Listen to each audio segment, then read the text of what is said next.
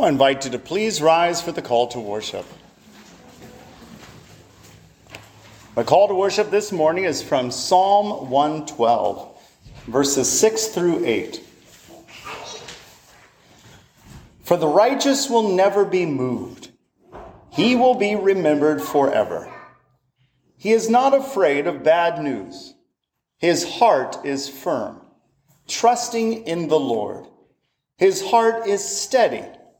He will not be afraid until he looks in triumph on his adversaries. Let us go to the Lord in prayer. Oh, Father, how wonderful, how glorious, how mighty you are. You are our rock, our fortress, and ever-present help in trouble. Father, we pray that you'd enable us to give you all glory, to lift high your Son, Jesus Christ, King of kings and Lord of lords, and in the power of the Holy Spirit, give you all praise, glory, and honor. In Christ's glorious name, amen.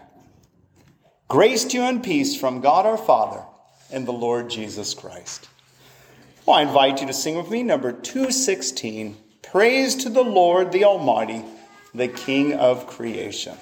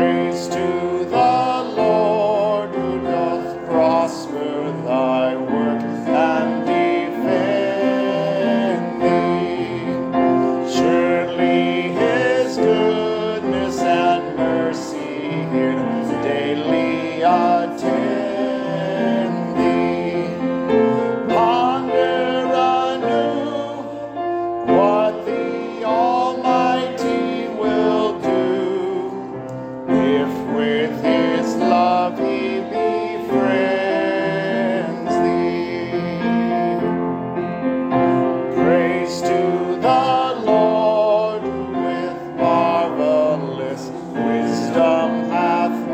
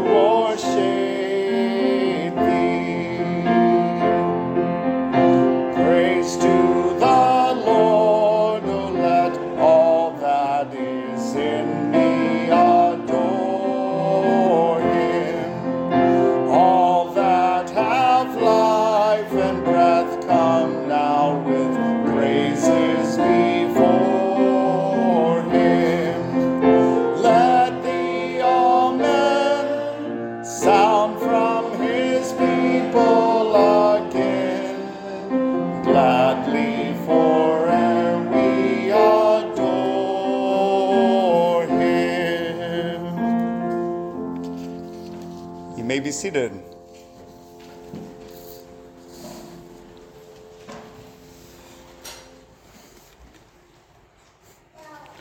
For our time of confession and pardon, I'll be reading from Ephesians chapter 6 and leading us in a prayer of confession and pronouncing the pardon, forgiveness, justification that is found in Jesus Christ. Ephesians chapter 6, starting at verse 10. Finally, be strong in the Lord and in the strength of his might. Put on the whole armor of God, that you may be able to stand against the schemes of the devil.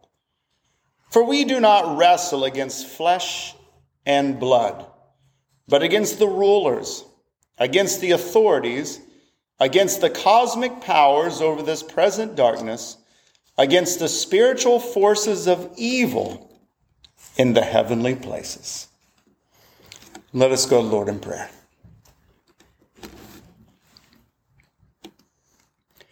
Oh, Father, we thank you. How good, how gracious, how holy, how wonderful you are. What a caring, loving, perfect heavenly Father you are to all of your children. Adopted in your Son, Jesus Christ, indwelt by the Holy Spirit. Oh, Father, we thank you. We thank you that though we are weak, you are strong. And by your grace and mercy, we can be strong through the indwelling of the Holy Spirit, through the person and work of your Son, Jesus Christ. So, Father, we pray that you would strengthen us. Help us, O Lord. Father, again, we want to humble ourselves before you, to confess to you those sins of thought, word, and action over this last week. Those times where we believed more in the lies and deceptions of the world rather than your truth. So, Father, we confess these to you now, in our hearts and in our minds.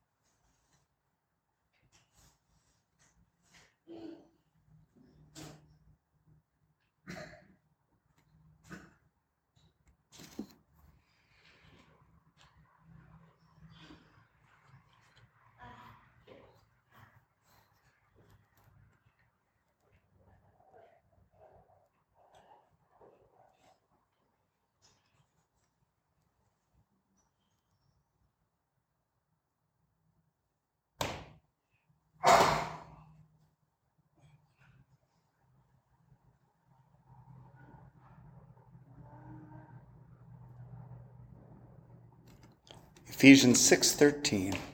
Therefore, take up the whole armor of God, that you may be able to withstand in the evil day, and having done all, to stand firm. Know this, that if you trust and believe in Jesus Christ as your Lord, your Savior, as the source of your righteousness, your holiness, if you've been indwelt by the Holy Spirit, given the gifts of repentance and faith, know this, that you have been forgiven, that you are loved by your heavenly Father, that you have eternal life. In Christ's glorious name, amen. During our time of confession of faith, we are continuing through the Canons of Dort. We are in the fifth main point of doctrine, the perseverance of the saints. And it's this section, whether it's Article 3, 4, 5, that speaks about what it means that we have been imputed with the righteousness of Christ, that we have been made holy as Christ is holy, yet on this fallen heaven and earth, in these perishable bodies, we continue to sin. We continue to fall short. That's what these articles are laying out for us. So I invite you to read with me Article 5, the effects of such serious sins. By such monstrous sins, however, they greatly offend God, deserve the sentence of death, grieve the Holy Spirit, suspend the exercise of faith, severely wound the conscience, and sometimes lose the awareness of grace for a time, until after they have returned to the way by genuine repentance, God's fatherly face again shines upon them. You see the reality of the grievous consequence of sin, yet in Christ there is forgiveness, there is sanctification, and God the Father continues to hold his children in his righteous right hand. That's where our comfort and our hope always is. Let us go to the Lord in prayer.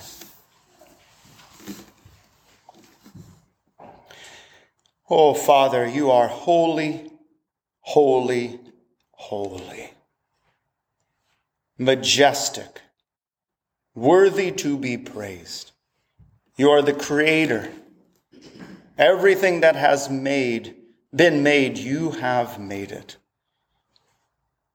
Oh, Father, your creation gives glory to your attributes so that no one is with excuse. Oh, Father, we pray that you would grow our understanding of your sovereignty, of your power, your majesty. Oh, Father, not only you are the creator, but you bring about redemption through your Son, Jesus Christ, the Lamb of God who takes away the sins of the world. Oh, Father, we pray that your Son, Jesus Christ, would be high and lifted up, that he would be exalted in our thoughts, in our words, in our actions, that our eyes, our hearts, and minds would be fixed on the glorious gospel of your Son, Jesus Christ, crucified, risen, ascended, interceding, and returning again. Oh, Father, we pray that you would help us to think of things above and not be distracted, tripped up, hindered by the things of this world, by the lies and deceptions of the devil, and by the old rebellious desires of our old fallen flesh. Oh, Father, we pray that you would help us. We thank you for the promise of your word, for that you will continue to sanctify your children as we long for glorification. Oh, Father, we long for the return of your Son, Jesus Christ, our most blessed hope, to be raised with new resurrection bodies, to be in the new heaven and new earth, to have our eyes to see you, to see your Son in the power of the Spirit, to be with all of your children forever and ever. No more sin, no more sorrow, no more suffering. Oh, Father, we pray that this would be our most blessed hope, that this would be our greatest longing, passion, and desire. Oh, Father, we pray that you would, through this, help us to understand that this is not our home, that we are pilgrims, sojourners passing through. So, Father, we pray that you'd grow us in the reality that we have died and our life is Jesus Christ, for Jesus Christ, by Jesus Christ. Oh, Father, we pray that you'd grow us in this reality. Oh, Lord, that you'd grow us in the fruit of the Spirit. Love, joy, peace, and patience, kindness, goodness, faithfulness, gentleness, and self-control. Oh, Father, we pray that you'd grow us in the fruit of the Spirit within our marriages, within our families, all the relationships, opportunities that you give us to interact with others. Oh, Father, we pray that we would shine the light of your Son, Jesus Christ. Oh, Father, we pray that you would continue to save your elect of every tribe, nation, language. Oh, Father, we pray that you would use us to shine the light of your Son, Jesus Christ. Oh, Father, we pray for the lost. Oh, we cry out that you would give them eyes to see, that you would transfer them from the kingdom of Satan and of darkness and of death to the glorious kingdom of your Son, Jesus Christ, light and eternal life. So, Father, we pray that you would use us as ministers of reconciliation to lift up your gospel. Oh, Father, we pray for Reverend Mihai Corese in Romania. Father, we pray that you continue to strengthen, be with him and his wife, their son, be with their family. Oh, Father, we pray that you'd be with the church as it continues to grow, to reach out to the lost. Father, we pray that you'd strengthen them, be their peace and comfort in the midst of persecution, opposition. Oh, Father, we pray for our brothers and sisters in Christ throughout the world, facing persecution, opposition, imprisonment, torture, and martyrdom, as we worship here so freely. Oh, Father, we pray for our brothers and sisters in Christ throughout the Middle East, Iran, Iraq, Syria, Saudi Arabia. Oh, Father, we pray for the underground church in North Korea, in China. Oh, Father, that you would strengthen and guide your children there, even in the midst of losing their very lives, that their eyes would be fixed on you. Well, Father, we pray that you would strengthen us, be with our church. Father, we pray that you would help us to be united, of one heart, one mind, striving side by side for the gospel of your Son, Jesus Christ. Father, we pray that you would help us to love one another, to forgive one another, to encourage, to rebuke, exhort, correct one another in your word with patience and love, building each other up into the likeness of your Son, Jesus Christ. Oh, Father, we pray that you would help us to be the body of your Son, Jesus Christ, the household of God. Father, we pray that you'd help us to be the pillar and buttress of the truth, standing for the truth in the midst of the lies and deceptions of this world.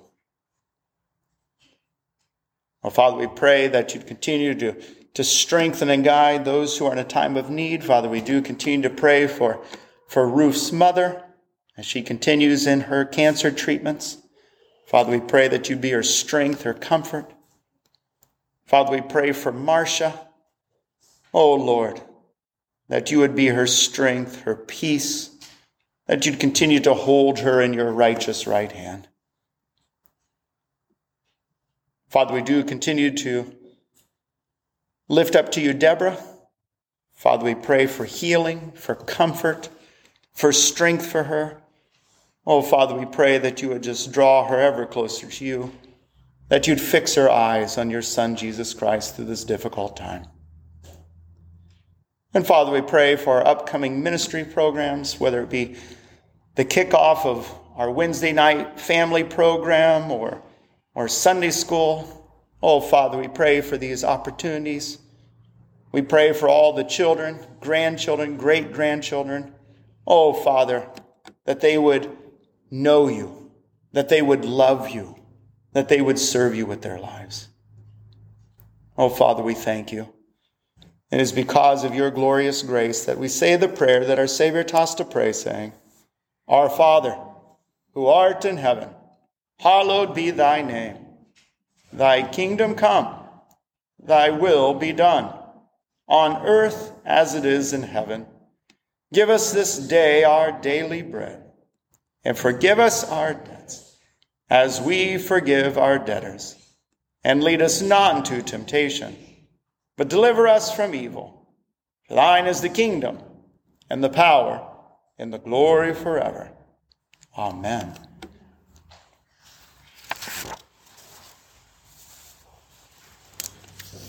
Well, as we continue going through 1 Thessalonians, this morning we are looking at 1 Thessalonians chapter 2, starting at verse 17, all the way through chapter 3, verse 5. It's a more fitting unit to combine those two sections. So I invite you to please rise and read with me, starting at 1 Thessalonians chapter 2, verse 17.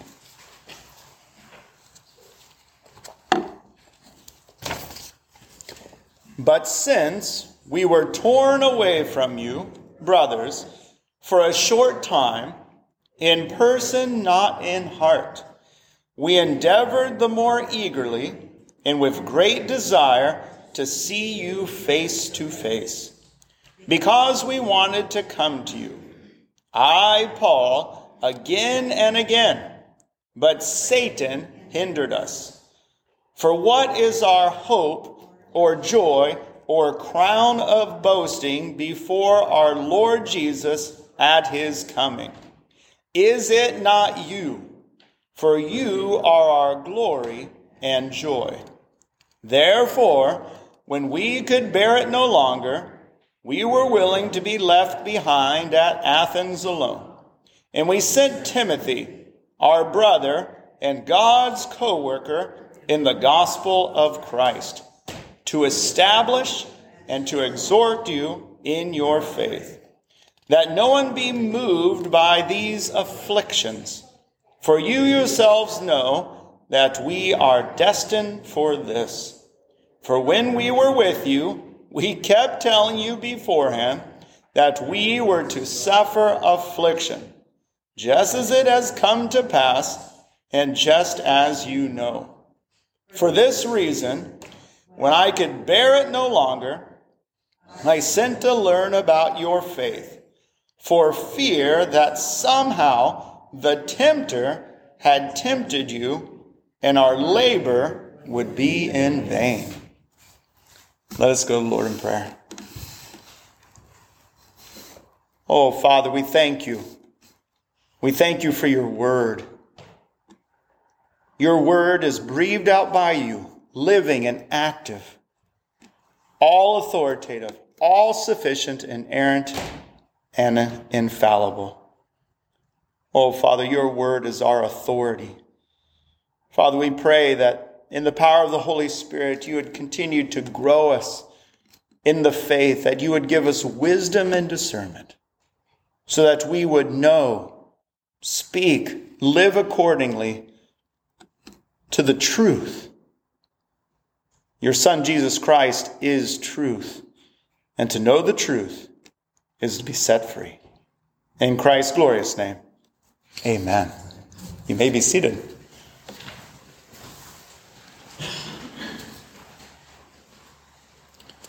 So I'd like to invite, if there are any children who would like to come forward for the children's message at this time.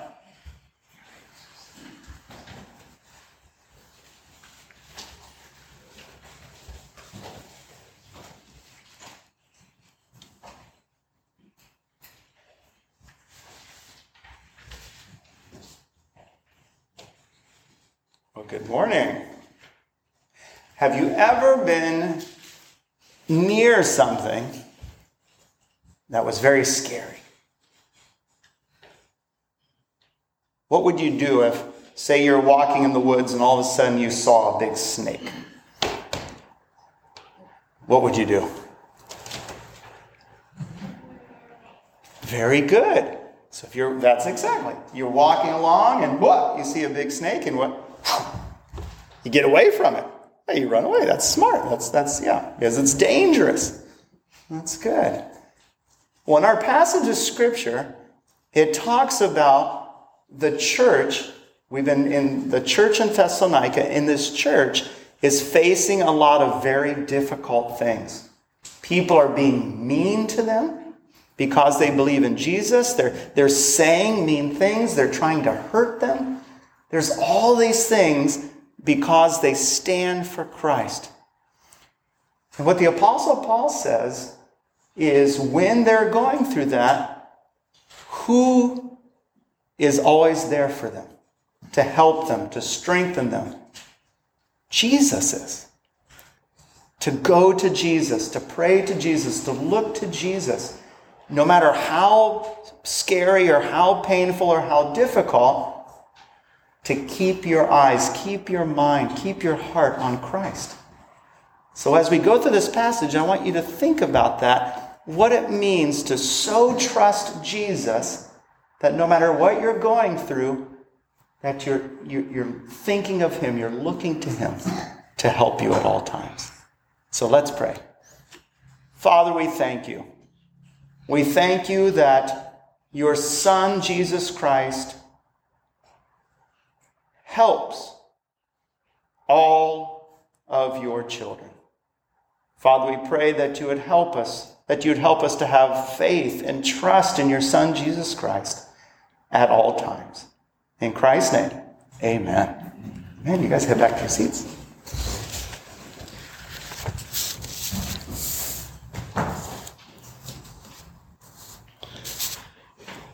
So we are continuing in 1 Thessalonians chapter 2. The Apostle Paul has been arguing their sincerity, their commissioning by Christ, the truth of the gospel that they have presented, and trying to encourage and build up the body of Christ in Thessalonica. Trying to build up the body of Christ with the truth of Christ, with the promises in Christ, with the love of God, with the indwelling and power of the Holy Spirit. The Apostle Paul keeps bringing up these themes because the world, the fallen systems and courses of this fallen world, the devil and the demonic keep trying to tear the church apart. At every point, in every way, trying to divide, to tear asunder the unity of the people of God. See, the Apostle Paul keeps fixing their eyes on Christ, fixing their hearts and minds on the truth of Christ in opposition to the lies of the devil and the lies of the world. Truth, truth, truth. That's where the Apostle Paul keeps sending them. The truth of God's word, the truth of his promises, the truth of the gospel of Jesus Christ. And that's what we see again here in 1 Thessalonians chapter 2, verses 17 through 1 Thessalonians 3, verse 5. One of the things that's so striking in this passage is the Apostle Paul teaches us a very vital reality of what should be our understanding of our local church community, of the body of Christ, of the household of God that God has placed us to be as members of the body, to encourage, support, and build each other up. And he models for us the vital importance of that. So we're going to start at verse 17, 1 Thessalonians 2:17. This is where the Apostle Paul begins with this theme, verse 17. But since we were torn away from you, brothers, for in a short time, in person, not in heart, we endeavored the more eagerly and with great desire to see you face to face. It's this torn away. That takes us back to Acts 17. Remember the nature of the relationship with the Apostle Paul. The Apostle Paul comes to Thessalonica. He presents the gospel. The people are brought to faith through the power working of the Holy Spirit. You see salvation take place, and you see a church begin to be formed. And what immediately happens? That's Acts 17, verse 3. Acts 17, verse 3. This is how they were torn away. Acts 17, verse 5. But the Jews were jealous. There it is. There's that wicked, God-opposing jealousy. This is the same jealousy of the scribes, Pharisees, and religious leaders during the time of Christ. They were jealous of Christ because they were drawing away their disciples from their lies and pride into truth. And that made them furious. So that's what we see taking place in this context. Again, Acts 17, verse 5, but the Jews were jealous, and taking some wicked men of the rabble. So this is where you'll do anything with anyone. The ends justify the means. No matter how wicked, how corrupt, how twisted, to hold on to your pride, to hold on to your power, to hold on to your earthly life at all cost. That's what's being described here. That is the condition of the fallen heart. To do anything, any means justify the end. When one is living for their earthly life in their pride and in their own power. Again, verse 5, but the Jews were jealous, taking some wicked men of the rabble. They formed a mob, set the city in an uproar, and attacked the house of Jason, seeking to bring him out to the crowd. And when they could not find them, that's speaking of Paul, Silas, and Timothy, they dragged Jason and some of the brothers before the city authorities, shouting. And this is their main accusation against Christianity. These men who have turned the world upside down. There it is. Because their truths, the truth of the gospel, the truth of God's word, is in direct opposition to the lies of the devil and the lies of this fallen world. So it is a turning upside down.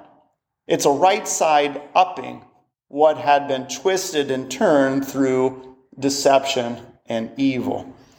These men who have turned the world upside down have come here also, and Jason has received them, and they are all acting against the decrees of Caesar. Here's their main charge, saying there is another king, Jesus.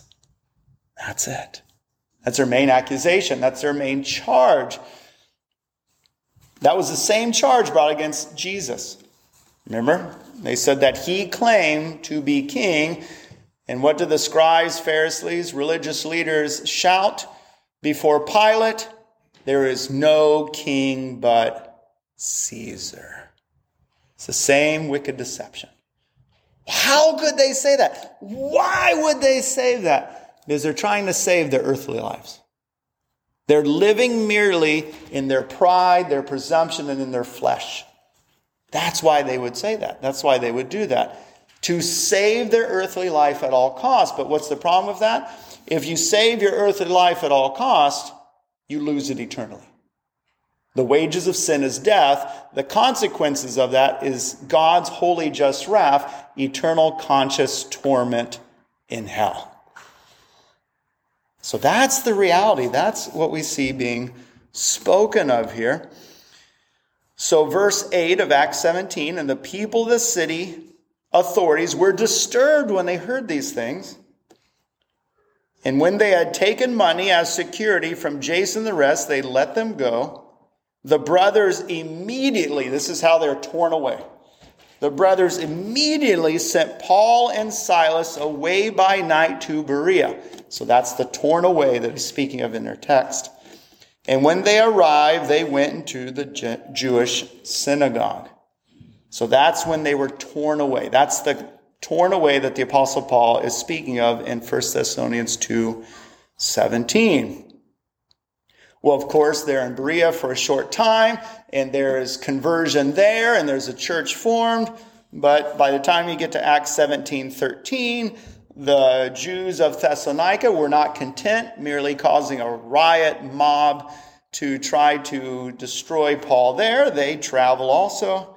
So Acts 17:13, but when the Jews from Thessalonica learned that the word of God was proclaimed by Paul at Berea also, they came there too, agitating and stirring up the crowd. So now Paul has to flee again. That's verse 14. Then the brothers immediately sent Paul off on his way to the sea, but Silas and Timothy remained there. So this is what the Apostle Paul is referencing to in 1 Thessalonians 2:17. But since we were torn away from you, brothers, for a short time in person, not in heart. Now there's the vital connection of the apostle and the people of God. Remember, for Paul, his life is Christ, and everything that is his life is building up the body of Christ. So he longed to be with them. It grieved him that he couldn't be present to encourage, to display the love of Christ, to share his life with them, to sacrifice his life on their behalf, to correct them and rebuke them and exhort them with patience and love in the Word of God. That was his life. That was his everything. And he was grieved that he couldn't do that. And that's what he speaks of again, verse 18. Verse 18 of 1 Thessalonians 2. Because we wanted to come to you, I, Paul, again and again. But Satan hindered us. Satan hindered us. Now there's this great reality in Scripture of God's absolute sovereignty. He is all-powerful, almighty, and also human responsibility. Each and every one of us is held responsible for what we do. God's sovereignty, human responsibility. But we also see this reality of God's absolute sovereignty, yet Satan being held responsible for all of his lies and deceptions and wicked acts. And that's what we see the Apostle Paul speaking of here in verse 18, where he wanted again and again to go, but Satan hindered us. You see this again in 1 Thessalonians 3, verse 5, where again he brings up the work of the devil, of Satan. 1 Thessalonians chapter 3, verse 5. For this reason, when I could bear it no longer, I sent to learn about your faith, for fear that somehow the tempter, that's another name for Satan, had tempted you. So we see this real concern, this real warning, this depiction of the work of the devil in his evil. And the Apostle Paul, speaking of this hindrance, this comes up a lot in Paul's letters. You see this is going to be brought up again in 2 Thessalonians. If you go to 2 Thessalonians chapter 3, we see again this theme is going to be brought up with the church in Thessalonica. 2 Thessalonians 3, starting at verse 1. Finally, brothers, pray for us, that the word of the Lord may speed ahead and be honored, as happened among you, and that we may be delivered from wicked and evil men. So that's his prayer, that's his hope, because the Apostle Paul kept getting hindered by wicked and evil men. There's these hindrances and obstacles and these in opposition to him and the gospel, and that's his prayer, that the gospel would continue to go forward, that they would be delivered from wicked and evil men. But for the Apostle Paul, there was always a greater reality behind the evil and wicked men. And it was the devil. It was the demonic. That's what he's speaking of here. That we may be delivered from wicked and evil men, for not all have faith.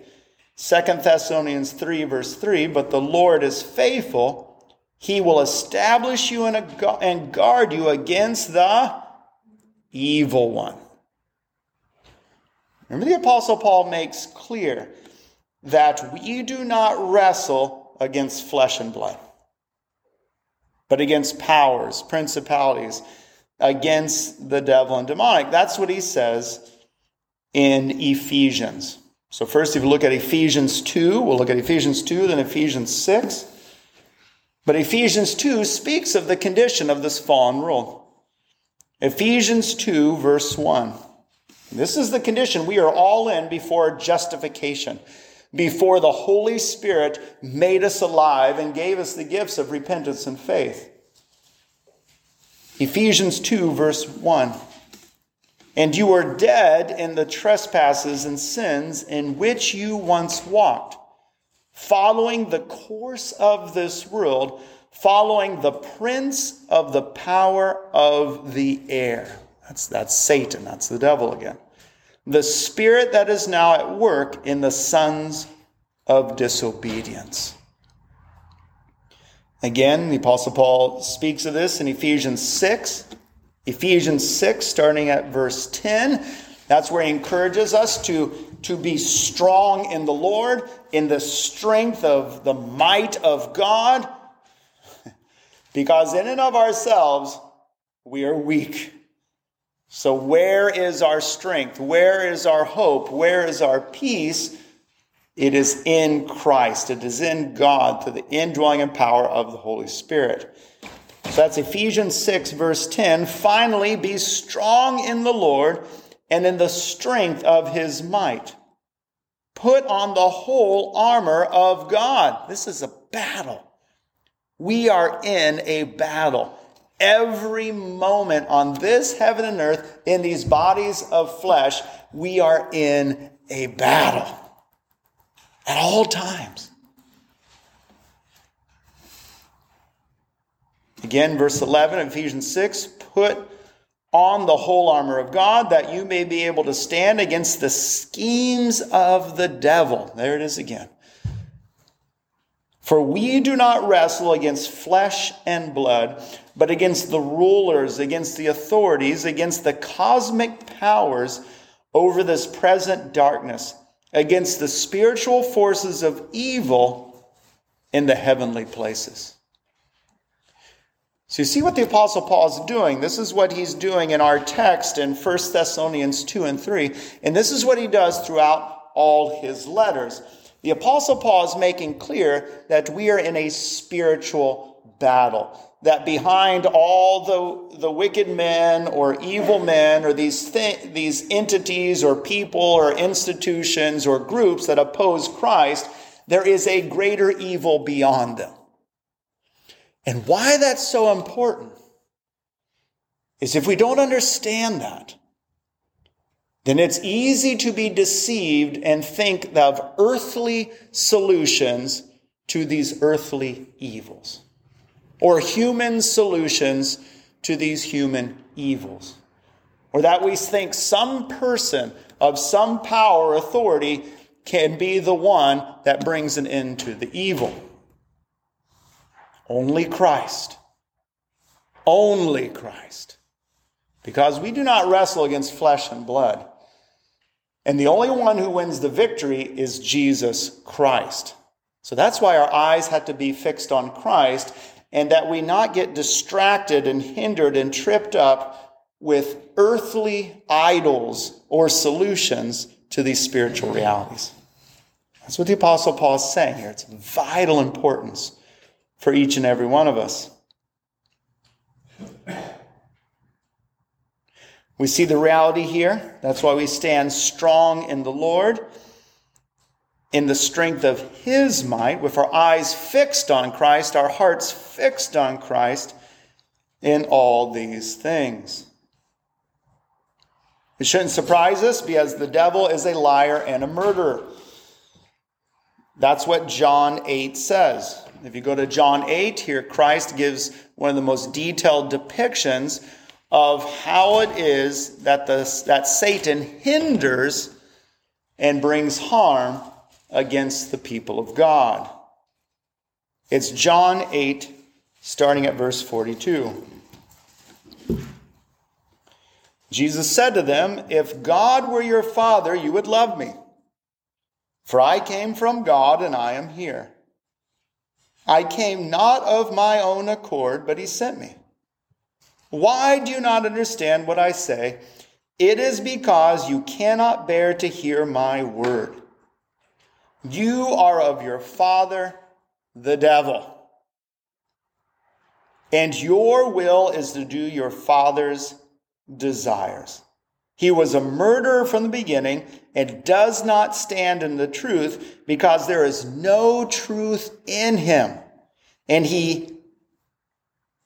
there's no truth in him. When he lies, he speaks out of his own character, for he is a liar and the father of lies. That's the reality. That's the reality of the prince of the power of the air, the cosmic powers of darkness, the spiritual forces of evil. The devil is a murderer. He is a liar. There is no truth in him. All he wants to do is kill, steal, and destroy through lies, murder, and deception. That's the way of this fallen world, and that's the way of the devil and demonic. So our only hope is Jesus Christ, is the gospel of Jesus Christ, is the victory in Jesus Christ. That's our only hope. There are no earthly solutions, earthly institutions, earthly political parties, earthly interest groups that bring about the victory of Jesus Christ. It is Christ alone, his victory alone. That's where our hearts must be. That's where our eyes must be. That is where we must be to be in the freedom and truth of Christ. Otherwise, we will become deceived. We will get tripped and hindered in the lies of this world. That's the vital reality. And that's what Jesus says, John 8:45, speaking of those who did not believe in him, but because I tell the truth, you do not believe me. So Christ comes to set a people free. Christ comes to liberate the elect of every tribe, nation, language, to bring about the adoption of the children of God through his death on the cross. Remember, on the cross, Jesus pays the full penalty of sin for those who would trust and believe in him. He satisfies the holy, just wrath of God, so that for those who are in him, dwelling in him, in whom his Spirit dwells, we're forgiven. We're justified. We've been redeemed. No more condemnation, no more wrath. We are loved by our Heavenly Father. That's the victory of Christ over our sin. But there's also the victory of Christ against the devil, against this fallen world. That's what John speaks of in 1 John 3. 1 John 3, it's that victory.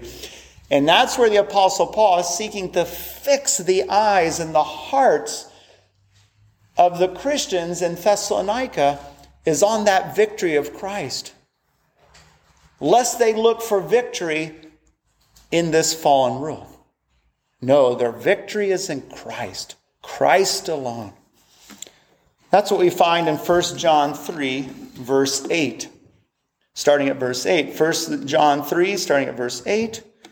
Whoever makes a practice of sinning is of the devil. This practicing of sinning is like being an apprentice, where you're practicing, you're learning, you're being trained under. Whoever makes a practice of sinning is of the devil. For the devil has been sinning from the beginning. The reason the Son of God appeared was to destroy the works of the devil. There it is. Remember, to be saved, you are transferred from the kingdom of darkness, from the deception and tyranny of the devil. You are transferred into the glorious kingdom of Jesus Christ, in his love, in his light, in his truth. For this reason, the Son of God appeared was to destroy the works of the devil. Again, if you continue on in that same chapter, 1 John 3, go down to verse 12. We should not be like Cain, who was of the evil one and murdered his brother. Why did he murder him? Because his own deeds were evil and his brother's righteous. Do not be surprised, brothers, that the world hates you. That's what Jesus, in his prayer to his heavenly Father in John 17, he says the world will hate them. And he doesn't take us out of the world. But we are to be salt and light to overcome evil, not with evil, but to overcome evil with good, with truth, with giving our lives for Christ, with service to God. That's how we overcome evil. That's how Jesus overcame evil. How did Jesus win victory over the devil for all of God's children? He died on a cross. He became the sin bearer, the wrath satisfier. He was forsaken. That's how Jesus won the victory. So how do we who are in Christ stand firm in the faith and win the victory? We pick up our cross. And we stand for the truth. We shine the light at all cost. Even if we lose everything of this earth. Because if you lose everything of this earth, you've lost nothing. If you have Jesus Christ. That's the whole point of what the Apostle Paul is saying. So again, 1 Thessalonians 2, verse 18. Because we wanted to come to you, I, Paul, again and again, but Satan hindered us. So that's what we looked at, all those passages. That's how Satan continues to seek to hinder or to divide the people of God. But we see the vital importance of what unites the people of God. It's the Word of God. It's the power of the Holy Spirit. It's the truth of the gospel. Starting at verse 19. For what is our hope or joy or crown of boasting before our Lord Jesus? Now, wow, what a statement that is. So this is Paul. He's speaking of how dear the church is to him. How important these brothers and sisters in Christ, growing up in Christ, is to him. How important is that? How vital is that for the Apostle Paul? He says that is his hope, joy, and crown of boasting before our Lord Jesus Christ. Is that before Jesus Christ, Paul can say that he is innocent of the blood of all of them. Because he did everything to present the full counsel of God. He gave his life that they would know Christ, know his word. He gave us everything. For what is our hope or joy or crown of boasting before our Lord Jesus at his coming? Is it not you? For you are our glory and joy. What a beautiful depiction of how close, how united is the body of Christ. That we are to have such care, love, concern, that the growth of each and every one of us, for us to be growing up in Christ, is our joy, our hope, and our crown of boasting. To stand before Christ. That's how vital the church of God, the people of God, is to be for the people of God. That's what we see portrayed here. So 1 Thessalonians 3, verse 1. Therefore, when we could bear it no longer. See, that's what it means to so love the people of God, that to be absent from them, to, as Paul was, he was torn from them. That it's almost unbearable. That is so much who you are as a child of God in Christ, that this is your family, this is your household, that these are the people that are closest to you of anyone else on the earth. That's what we see portrayed here.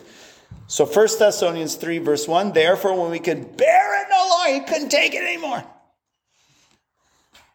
we were willing to be left behind at Athens alone. And we sent Timothy, our brother and God's co-worker in the gospel of Christ. Now, what a title that is. Our brother and God's co-worker. What a statement that is. You know, that's who we are as ministers of reconciliation. Living for Christ, presenting the gospel, building each other up in the word. We're co-workers with God in that reality. How could there be a greater calling or desire or purpose to your life than that? And you could be a co-worker of God in whatever profession or calling or area of life God has you in, because wherever God has you, there are Christians to be built up, and there are fallen, dead in their sins, lost people that need to be saved. I mean, this is just reality. So wherever God places us and has us, this is the reality. So we sent Timothy, our brother and God's co-worker in the gospel of Christ, to, here's these key words Paul always used, to establish and exhort you in the faith. To establish, so to have you rooted and grounded, to have a good foundation. Below the frost line, proper rebarb spacing, poured properly. This is a firm, solid foundation that will not collapse, that will withstand whatever comes against it. That's what he's saying here. To establish you. And what does that? The Word of God. The Word of God. Through the power of the Holy Spirit. That is what establishes us in the faith, in the truth, is the Word of God through the power of the Spirit, to establish and exhort. There is that warning, corrective teaching, that exhortation of the truth of God's Word, to establish and exhort you in your faith, so that no one be moved. There it is.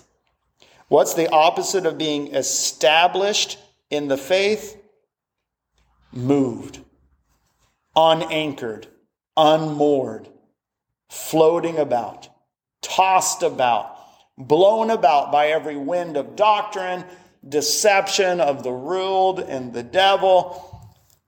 That's how we were before we were saved. Enough of that, is what Paul's saying. In Christ, you're anchored, you're rooted, you're established in His Word, so that you no longer will be tossed about by every whim and wave and fad and deception and lie. No, the truth is your foundation. Christ is your foundation. Timothy was used for this task again and again and again. We see also to the church in Corinth that Timothy was sent for the same purpose. If you look at 1 Corinthians chapter 4:17, we see where this is a role Timothy had in many different churches. 1 Corinthians 4:17, this is why I sent you Timothy, my beloved and faithful child in the Lord, to remind you of my ways in Christ as I teach them everywhere in every church. To just keep reminding of the doctrines of the apostles, of the Word of God, of the commands of Christ. Remember. That was Timothy's main purpose.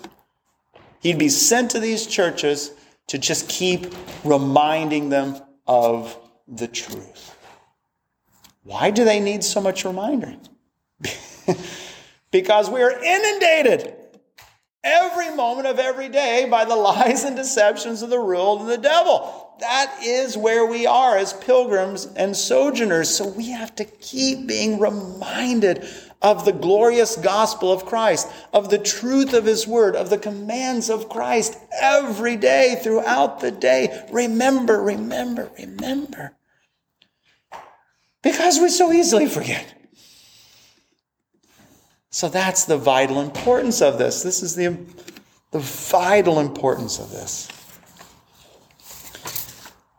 What is the main concern of Paul that could move them, or could shake them, or rattle them? It's suffering for Christ. True persecution, hatred of the world, affliction and tribulation for the name of Christ. That was his main concern in Thessalonica, because the church in Thessalonica was experiencing such hatred from the world, such opposition to the truth. That's what Paul says here, starting at verse 3, that no one be moved by these afflictions. There it is. For you yourselves know that we are destined for this. There it is. Remember, Paul says that the elect, that if you are saved, if the Holy Spirit comes and makes you alive, gives you the gifts of repentance and faith, if the righteousness of Christ is imputed to you, if you are redeemed, you get two things. And you can't have one without the other. And there are too many false teachers throughout the history of the visible church that peddle people the false reality that you can have one without the other. That's one of the main peddling of the false teachers. But there are two things you get. Number one, faith in Christ, the gift of faith. By God's grace and mercy in Christ alone, you give the gift of faith. What's the second thing you get? To suffer for Christ. To suffer. If you're given the gift of faith, you're given the gift of suffering for Christ. That is what it is to be a Christian. And that's what Paul is warning. And he keeps telling them that, lest they be confused and deceived, that they can both have Christ and the love of the world. That they can both have the things of Christ and all the desires of their fallen flesh according to the deceptions of this world. You can't have them both. One of those things leads to life and the other leads to death. One of those things is light and the other is darkness. You can't have both. Christ says you can't serve two masters. You will always love one and hate the other. So that's what Paul is speaking of here. Verse 3, that no one be moved by these afflictions, for you yourselves know that we are destined for this. Verse 4 of 1 Thessalonians 3, for when we were with you, we kept telling you beforehand. So this was a constant teaching. They just kept telling them this again and again and again and again. And now he's writing this letter to remind them again and again. So whenever this letter is read, they're reminded again and again and again. What is it? Verse 4, for when we were with you, we kept telling you beforehand that we were to suffer affliction, just as it has come to pass, and just as you know. For this reason, when I could bear it no longer, I sent, so this is sending a Timothy, I sent to learn about your faith for fear that somehow, now we're seeing the continued hindering work of Satan, somehow the tempter had tempted you and our labor would be in vain. Now, the Apostle Paul isn't the only one that has such concern and teaching. Well, Peter has a direct parallel passage. In 1 Peter 4 and 5, you see this direct parallel teaching. And I think it's helpful because both Peter and Paul understand the hindering, tempting, and destructive work of Satan. But again, Peter, like Paul, where is all his comfort, peace, hope, and strength is Christ alone. Nothing of this earth, nothing of man, it is Christ. So 1 Peter 4, verse 12. This is Peter teaching the same exact reality. 1 Peter 4:12, Beloved, do not be surprised at the fiery trial when it comes upon you to test you, as though something strange were happening to you. But rejoice, insofar as you share Christ's sufferings, that you may also rejoice and be glad when his glory is revealed. What Peter is teaching is the same thing Paul is teaching. Okay, you want to be glorified with Christ at his glorious return. That's your blessed hope. That's your longing. That's your desire. That's for the return of Christ and be in his glory. Well, if that's true, then you will rejoice when you suffer for his name now. When you're afflicted, persecuted, imprisoned, tortured, martyred, you be rejoicing. That's the reality. That's what Peter is speaking of here. Verse 13, but rejoice insofar as you share Christ's sufferings, that you may also rejoice and be glad when his glory is revealed. If you are insulted for the name of Christ, you are blessed, because the Spirit of glory and of God rest upon you. But here's the reality, verse 19. Therefore let those who suffer according to God's will entrust their souls to a faithful Creator while doing good. Peter makes a clear distinction. There are times that Christians suffer affliction and persecution, but it's because of their sin. You don't get any credit for that. You get what you deserve. That's what Peter says. You read 1 Peter 3, 4, and 5. No, it's when you suffer for Christ, when you suffer for what is true, when you suffer unjustly, that is when you're blessed. If we suffer because of our own pride or arrogance or sin, there's no blessing in that. But it's suffering for Christ, for his name, for his truth and his glory. That's why ultimately this calls us to humble ourselves continually. And that's 1 Peter 5. 1 Peter 5 verse 6, humble yourselves therefore under the mighty hand of God, so that at the proper time he may exalt you, casting all your anxieties on him because he cares for you. Be sober-minded, be watchful. Your adversary, the devil, prowls around like a roaring lion, seeking someone to devour. Resist him. How? Firm in your faith. There it is. Firm in your faith. Faith in what?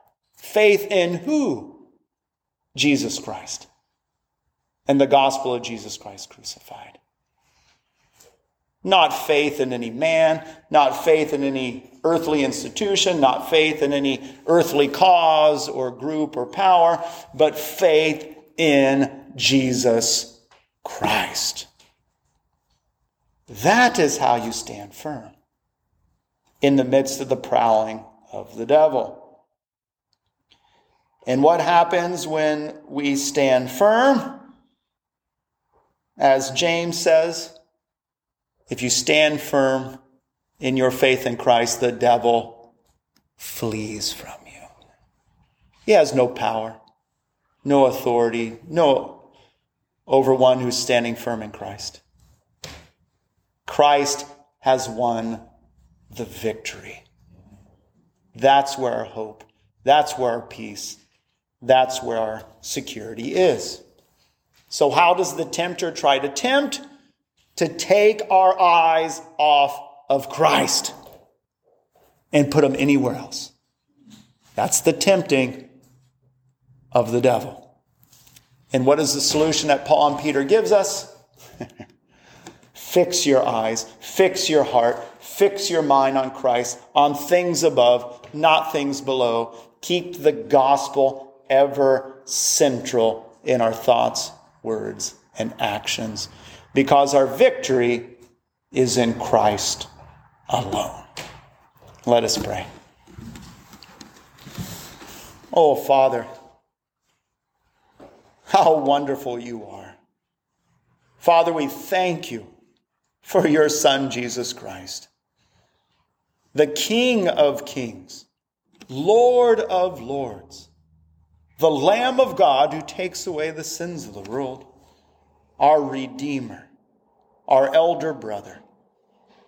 Oh, Father, we pray that you would strengthen us, help us, remind us in the midst of temptation to run to you, to remember your love and the promises in your gospel. In Christ's glorious name, amen.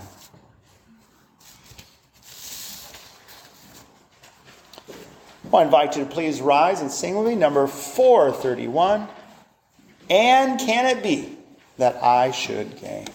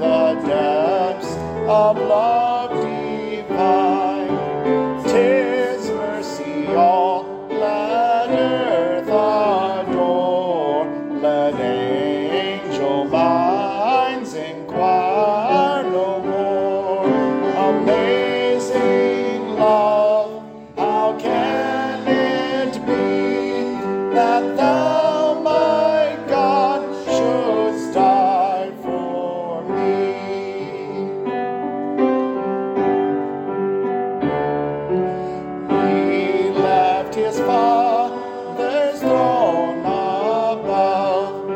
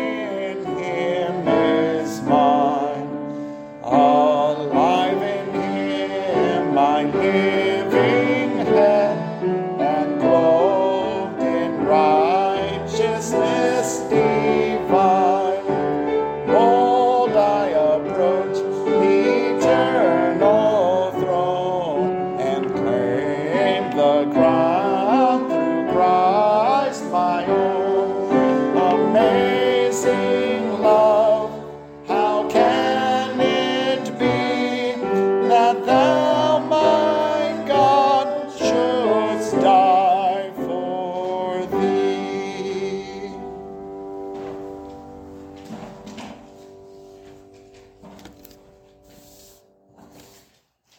Let us receive the benediction. The grace of the Lord Jesus Christ, and the love of God, and the fellowship of the Holy Spirit be with you all. I invite you to close with me with the Gloria Patria.